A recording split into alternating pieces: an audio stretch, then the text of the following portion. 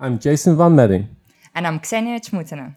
Welcome to Disasters Deconstructed podcast.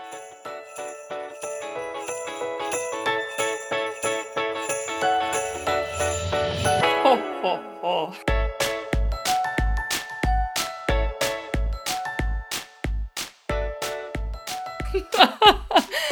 Oh, hi Jason. Merry Christmas, kind of, almost. Well, it's coming up soon, isn't it? I know, finally. Woo, I cannot wait. Do you like Christmas? I mean, do you kind of, I don't think we've ever spoken about Christmas before, have we? I don't think so. I do like Something we haven't spoken before about. We found one topic we haven't discussed. Wow, I'm impressed. Yeah, I do like it. It's maybe not as much time off work this year as previous years because just the way that universities run here, it's like semesters are kind of squished in before and after Christmas, and then the long time off is in the Northern Hemisphere summer. So like the last 6 years I've been in Australia where we have our main summer break at Christmas. So it's been like a really long break, compared to this year where we only have about a week off. Oh, really? Yeah. Oh, okay. Yeah. So yeah, I have a busy month coming up, but we got our tree put up the other day and had our first kind of party with people over. And Deborah's been doing some great decorating with lights, so the house is all kind of lit up inside. It's really fun. So cool. Yeah, Christmas tree is the best. I love Christmas tree. Yeah. It's like, it's kind of the best thing ever. We've put ours up, but we have like a real Christmas tree, but it's in soil, right? It's in a pot. Okay. And we tried to keep it last year, and then it like literally died 2 weeks before 1st of December this year, which is really funny, but also really, really sad. That's sad. So we'll try better this time. I think we just I don't know what happened. But yeah, so it's Christmas trees up and everything's up, and we've been making mince pies yesterday, and cool. I'm just gonna eat them every day for breakfast, lunch, and dinner. I love mince pies. Well, me too, but that's just weird. Breakfast, Why? lunch, and dinner. Yeah, because they're so good, and you only get to eat them in December, right? So you may as well get the quota of mince pies out of your system. All month. All month, yeah. This is I'm going for it. This is my mission for December. Eat mince pies, but for me, this Christmas, December Christmas, isn't really Christmas, right? Because we celebrate in Russia. We celebrate Christmas in January, Right. Which we don't really celebrate because, it's just in my family we're atheists, right? So we don't really celebrate. We just have like a little bit of a lunch sort of thing. So New Year is much more important. But it's kind of cool because here, obviously, I celebrate Christmas with my husband's family. Yeah. So I get to celebrate this Christmas. Then I get to celebrate New Year because I always celebrate New Year. So that's like the biggest party. And then I get to celebrate Russian Christmas. So it just keeps going and going and going. It's like a month and a half of celebrations. Excellent. And I like the idea behind it, and that's why I kind of like more European take on it, that it's not about religion, right? It's about kind of celebration and being naughty or nice and trying not to get coal in your shoe and all that. Yeah, totally. And I wanted to share a thing that I was reading, which is going into some of those European traditions and myths, right? And right. I think it's quite interesting, and I hadn't heard of this before. But I was looking on the Smithsonian.com website, and they had an article that was titled, "Why Iceland's Christmas Witch is Much Cooler and Scarier Than Krampus." Yes, I want to know. Yes, tell me, please. Okay. And so Iceland's Christmas Witch is called Gryla or Grilla. I'm not sure how you pronounce it there. Right, and so it starts off talking about how Krampus has become kind of popular. There's been a movie and stuff, and people recognize Krampus with his long tongue and stuff, right? This is the horned and hoofed monster from Germany. Mm-hmm. And so people in the US will recognize him also. Anyway, The article says, I quote, Krampus fans may be overlooking an equally nasty, much more formidable queen, a Christmas monster who lives further north, in the frigid climes of Iceland, and who goes by the name Gryla, the Christmas witch. This tough ogress lives in a cave in Iceland's hinterlands, the matriarch of a family of strange creatures launching attacks on nearby townships, snatching up misbehaving children, and turning them into delicious stew. Right. So good. And it goes on and talks about Gryla, and it comes from 1300. She was already widely kind of talked about in stories and poems, and associated with like a threat that lives in the mountains. And they had poems about her and her husband. And it says here in the article, her husband didn't last long. As Gunnel, one of these, a head of a folkloristics department at the University of Iceland, he says she ate one of her husbands when she got bored with him. In some ways, she's the first feminist in Iceland. So good. Yeah. And anyway, the thing that further on, it talks about how she was kind of a personification of winter and darkness getting closer and taking over the land. And she was seen as controlling the landscape. So it kind of also, for me, was like a reminder how people see nature as something kind of acting against them that they need to fight against, and she seemed to be the epitome of the harsh conditions. It is interesting how like winter is perceived as this sort of harsh, right? Kind of icicle thing, I guess. Well, not even a thing, and a humanized thing, right? Yeah. And I think pretty much every folklore has the stories, because I mean in Russia is the same. We have this grandfather Frost, who is he's cold, and he can bring you damage.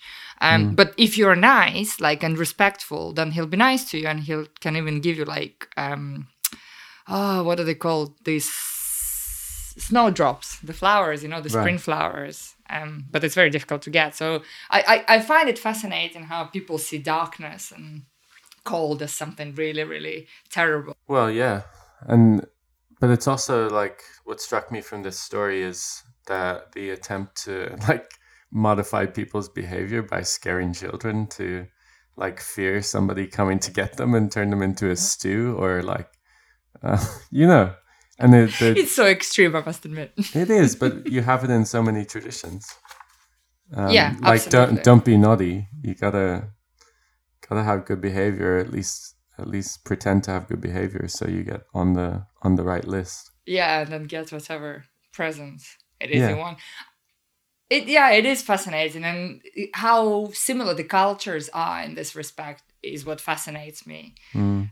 Regardless of the stories that we're told, right? The moral or the outcome that we want from these Christmas stories, they're all more or less the same somehow. I find it a little bit manipulative. Yeah, absolutely. But isn't the whole idea? I mean, I love magic, as you know, I love magic, I love fairy tales. Yeah. I kind of, I know it's not real, but I totally believe in it, for all the crazy, weird reasons. And I like this magic of Christmas, I like the idea that, Santa would come, or whoever that is coming for Christmas or around Christmas. But yeah, you're right, in sort of lying to children from the very early age that, if you do this, this and this, then that will come and give you this. It's a bit wrong, right? But how do we do it without ruining the magic? I don't know. Well, there's something that's really great about being generous to each other. So yeah, I tend to appreciate all of the things that are just part of our nature of caring for each other and having caring about other people's feelings and people who need something that you can maybe supply, and all of these other things that we also do at Christmas, which are great, and they show the best of our nature,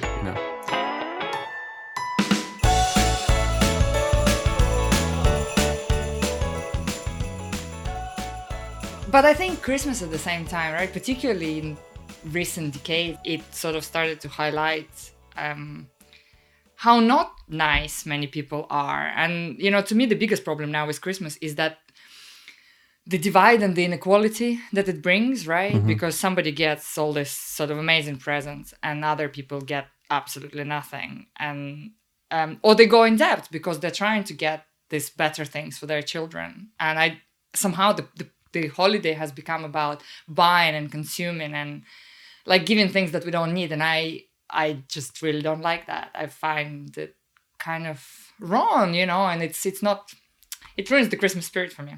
Totally. When we had our maybe 2 children, like 10 years ago, we were always so focused on making sure we got all the things we needed to get to make the kids happy. And of course, they're like 1 and 3, and they could like play with sticks and be happy. And so it was all a bit ridiculous. I remember one Christmas just going around the family and with the car and having the car like loaded up with so many bags and boxes of presents, and like being really pissed off about it because I was like, this is just obscene. And then I think we went through a period where we really almost didn't even celebrate it and just kind of hated the consumption, like unnecessary consumption that was going on. And now we've become much more moderate in our family, I hope. Yeah. Yeah. Yeah, it's difficult, isn't it? And on that, actually, so the story that I have prepared for you is my Christmas gift, one of my 2 Christmas gifts to you. Okay. So yeah, listeners, this is we're not just kind of randomly reading stories to each other. That is the Christmas present, so 2 each, that Jason and I have prepared for each other. So good. It is so good. Both of my stories are so good, but depressing nevertheless. Okay. So, talking of kind of overconsumption in Christmas, the story that I think for me summarizes all of this is the story by Hans Christian Andersen called The Little Match Girl. I think it's quite a well-known story. So it's a story about a little girl who on the New Year's Eve, she was trying to sell matches in the street. And she was very poor, she was barefoot. And because I think it's quite nicely described in the story how she lost one of her shoe because it was so big. And the second shoe, the boy stole from her because he could use it for something else. But she was freezing on the street because she didn't sell any matches. And she knew that if she goes home, her father will just probably beat her up. And so she found this corner of the house where inside there was this most magnificent Christmas tree, and she could see the happy family, through the window, and she could see all the things that they eat. But she knew that this is not going to be her New Year. But she still wanted to have some happiness. And so she lit this one match. And of course, there was a little fire, right? And a little warmth. And that reminded her of her grandmother who loved her, and who cared for her. And but she died. So there was no one really left to look after the child. And so the girl really wanted to keep thinking about the grandmother as this kind of happy vision. And so she kept lighting these matches, so she went through the entire bundle of matches. And then when the matches were gone, her grandmother kind of called her to come to heaven with her. And then the next morning, the passers-by, they found the girl frozen, and they expressed pity. But they didn't know about the wonderful visions that she had and how happy she was with her grandmother in heaven.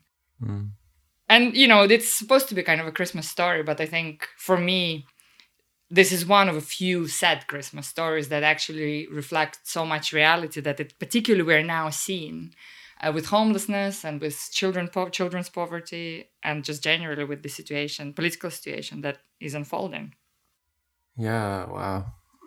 Sorry. This is not the present you expected, right? No, thanks for my present, Ksenia. You're really welcome. There's a second one coming. Okay. Oh my goodness. Yeah, it's very tragic, but it's also like it just shows that we don't understand the whole experience of people who are in different circumstances. And we talk about this quite often, in in that in our research, we're often engaging with groups and individuals who have very different experiences, very different perception of issues, very different truth, you know. And so it's a great story. I really appreciate that. Yeah, it's a lovely story. And for me, this is kind of, I guess, what disasters are about, you know, with whole representation of disasters. When we see pictures on TV, right, all we see is destruction. And of course it is destruction, you know, of course it is kind of death and loss of livelihoods. But we kind of forget about the community spirit very often. We forget about capacities. And of course, we've spoken so much about it in the first season. I think it's just important to remember that there might be something good that comes out in people. And if we use disasters as an opportunity, then, you know, it can get better. Yeah. When I was looking for stories and poetry and stuff about Christmas that were somehow linked to some of the themes that we talk about, I found like sometimes a narrative of kind of good versus evil as well. Quite often in the different stories that are told. And I had a poem that I came across that was, I think, interesting in the way it reflected like this idea that, you know, so many bad things are going on in the world that kind of indicate that everything's going to be terrible and fall apart. And then at the same time, people have hope and try to drown out the bad things. So it's kind of this back and forth. So maybe I could read a bit of that poem. So it's written by an American poet called Henry Wadsworth Longfellow. And it's called Christmas Bells. And it was written during the U.S. Civil War in 1863. I won't read the whole thing, but he's talking about the Christmas bells, and the wonderful sound and the kind of nostalgia and everything, and then talking about the war. Right, he says, "Then from each black accursed mouth the cannon thundered in the south, and with the sound the carols drowned of peace on earth, goodwill to men. It was as if an earthquake rent the hearthstones of a continent and made forlorn the households born of peace on earth, goodwill to men. And in despair I bowed my head. There is no peace on earth, I said, for hate is strong and mocks the song of peace on earth, goodwill to men. Then pealed the bells more loud and deep. God is not dead, nor doth he sleep. The wrong shall fail, the right prevail, with peace on earth, goodwill to men." So it's like that back and forth. It's like the feelings of hope, and then but all this stuff is going on, and this is like in the middle of a war scenario. But we see this in all types of different contexts where bad things are happening, and people are trying to remain hopeful.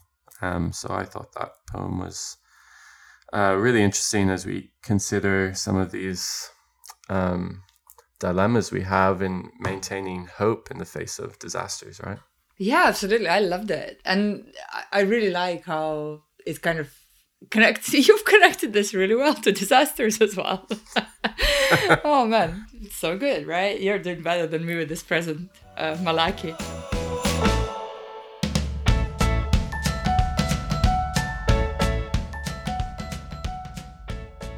But you know what's interesting is this right and wrong. And I think we talk about it in disasters as well. Like in this poem, it says that kind of something right would happen to man. Yeah. Sick. Yeah, in square brackets. And women, hopefully. Yeah. But what is right and wrong is, for me, is kind of almost as problematic as the whole narrative about disasters or, crisis. Who decides what's right? Right? Who decides what's wrong? Because what's right for us may be not necessarily right for many other people. And True. I think that is almost the problem, right, that we have with disaster risk reduction and therefore disaster risk creation, is that right is almost what's decided by the most powerful. But I'm sure that very often if we ask a poor homeless person on the street, it may not be right for them, right? The decision that we make may not be right for them. Yeah, and we've talked before about the problem with just having conflicting narratives or opposing narratives, where you might even have two different claims to being correct or right that are contradictory. And how do you deal with that? And so, and I mean, my approach to that is, well, we look at the power dynamic, and is there one of the claims which is coming from a person or group that is oppressed in society or at the margin, or like, what are the impacts of the claim? Yeah. And that is a brilliant segue to my final present to you. Okay, go for it. The other story that I want to read, and it's a very short story, so I will read this story. Okay. It is a story yet again by Edoardo Galeano, our Yes. favorite author. I know. See, I know. I'm really good at presents. Okay. So it's a story by Edoardo Galeano from his book, The Book of Embraces. And the story is called A Doctor and a Child, Christmas Eve in Managua. Fernando Silva ran the child's hospital in Managua. On Christmas Eve, he worked late into the night. Firecrackers were exploding, and fireworks lit up the sky when Fernando decided it was time to leave. They were expecting him at home to celebrate the holiday.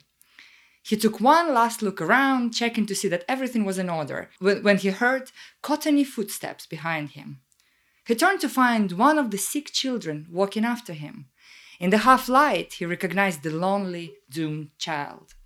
Fernando recognized the face already lined with death and those eyes asking for forgiveness or perhaps permission. Fernando walked over to him and the boy gave him his hand. "Tell someone," the child whispered. "Tell someone I'm here." It makes me think of just the big difference of experience during times of great happiness, and even great consumption and great, like, I don't know, joy and generosity, but it doesn't extend to everybody, and it's so easy to just take or assume that our privileges to have fun in this season are shared by everybody else. Yeah, but also it's just that hope, right, that somebody would remember that you're there when everybody else is having fun. So it's the importance, I guess, again, of hidden voices, and I think we just forget this too often. Yeah, and so to me, there's also different responses to the fact that a lot of people are suffering at times when others are rejoicing or enjoying themselves. And the most common response that I see is like a charitable response. And I think you know how I feel about that, Ksenia, because it can often be really problematic and fits into a sort of a savior narrative of people who have a lot, who think that their situation is kind of by right or by hard work, and so they can give a little bit of charity to help people who don't have, and that just kind of glosses over the systemic and structural issues with society. And we talk about this a lot when we discuss the origins of risk. And so, as much as we might say, well, we need to help people who are worse off at times like this, I think that's a very narrow response. And maybe it's a very safe response, because often the much more difficult thing to do is, well, yeah, we should definitely be very aware of people that we can help day to day, but we need to be involved in challenging systemic and structural injustice all the time, to the point that those people that have very little become fewer and fewer, Yeah. Absolutely, and that is the whole point, I guess, of what we are trying to do, to just raise a little bit more awareness about this. But I don't, and we've discussed this before. I don't think that all aid is bad, right? And there is place for it if it's used correctly. But I kind of hate, again, this is another thing about Christmas that annoys me occasionally, where now all of a sudden everyone has become so generous, right? And like over the Christmas period, the donations, I'm sure, rise. And in the UK recently, I don't know if you've seen stats, because of course because of the elections, lots of things are coming up. We now have more food banks than we have McDonald's restaurants in this country. Yeah. And it's just absolutely heartbreaking how this is even happening in 21st century. But it's also heartbreaking to see that all these food banks, they're now have little stations in the supermarkets, so as you shop, you can kind of donate a little bit to them. But that only appears over Christmas because I guess people feel a little bit more generous. But why can't we feel generous throughout the year? What is it so special about Christmas that, I don't know, is it because we want to be on the nice list, And that upsets me greatly, that we can't continue being nice throughout the year, because somehow this naughty list is only important when it really comes, when the Christmas movies appear on the telly, and when Christmas Carol kind of reminds you to think of the things of our past, and to dream of the dreams of our future. Why can't we be generous to each other and do things for each other all the time? Yeah, but the other thing about the food banks is just like, it's transferring all the responsibility in terms of just the story that's being told. It's transferring responsibility to people to respond to a problem that they had nothing to do with creating in a lot of ways. And that government that you have had for so long is responsible for some terrible things. It's just awful to think that people feel like it's just kind of a natural thing that's happened, or we just need to provide some charity because these poor people don't have enough food, without actually grasping the much deeper cause of what's going on. Yeah, and I think by the way that the government is kind of even portrays these food banks, they kind of they remove the dignity of these people, and they remove the respect for these people, their humanity, because they are, many of these people, most of these people are really hardworking. Yeah. And totally. It is because of the government's kind of decisions that they are in the situation. And it made me think, so we have this independent cinema in Nottingham where we go all the time. And they do a really nice charity thing where, so they support the food banks, and they give food banks tickets to the cinema, so people who get food in the food banks, they can still go and enjoy the movie, because this is something that we should do. There should be something about your life that you would look forward to, right? Even if it's just a movie.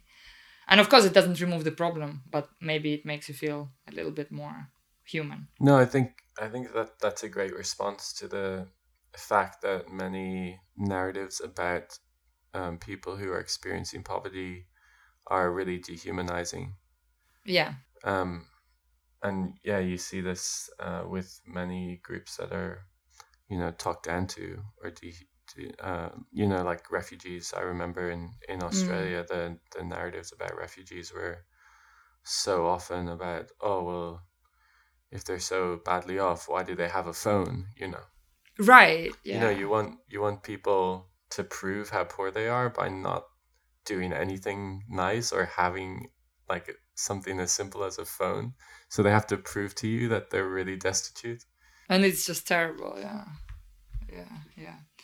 Hey, listen, I think we've managed to record the most depressing Christmas special ever in the history of podcasts. Oh, wow. I'm kind of impressed with our amazing skill. That doesn't really surprise me. Really? Not really. I mean, if we can We'll aim for something more positive next year, perhaps. But this was a good chat. I'm glad we did it. Yeah, it was really nice, and I'm glad we've done our Christmas special. So I don't know, what's your Christmas wish? What's your Christmas resolution? For me, give me a Christmas resolution. I will work towards. Christmas resolution for you. It's not meant to be New Year. Oh, really? New Year resolution? Well, same thing, right? I told you I'm so confused with this winter holidays. They all merge into one. Oh, you go first. I have to think. You know what my Christmas resolution is going to be for you? Tell me. New Year resolution. Well, I'm still kind of hoping that you'll read more fiction. So you shall read more fiction in 2020. Okay. And you might even try to write some fiction. Why am I pushing it too far, right? Yeah, I don't know about that one. That might be going too far. But yeah. Okay. So keep reading fiction. I'll keep bringing you fiction books. Okay, so my New Year's resolution for you is to learn to say no to things so that you don't get as overworked in 2020 as you have been in the past. Say no to travel that's non-essential. Say no to being token woman on things, or token social scientist on things. Because it's not worth the hassle a lot of the time. A lot of these things it's not your responsibility to educate people. That's my resolution for you. Oh, wow. Okay, this is a serious one, huh? Yeah. Oh, okay. So, shall we finish with a Christmas joke? A terrible Christmas joke, yeah? That should lift the mood. Go for it. Hopefully. We'll see what it's like. Okay, it's a Christmas cracker joke, so it's not going to lift the mood, right? Like, don't give people expectations. So, Jason, what did the fish say when it swam into a wall? I don't know. Tell me. So what did the fish say? The fish said, damn. I like it. Right? It's not very Christmassy though, is it? Why did I choose that one? Okay. What did Adam say the day before Christmas? Is this like just any Adam, or is this Adam from the Bible? The Adam, yeah. The day before Christmas. Mm-hmm. Don't overthink this. It's Christmas Eve. I think I would have got there eventually. I think my career as a comedian has been now totally damaged and destroyed.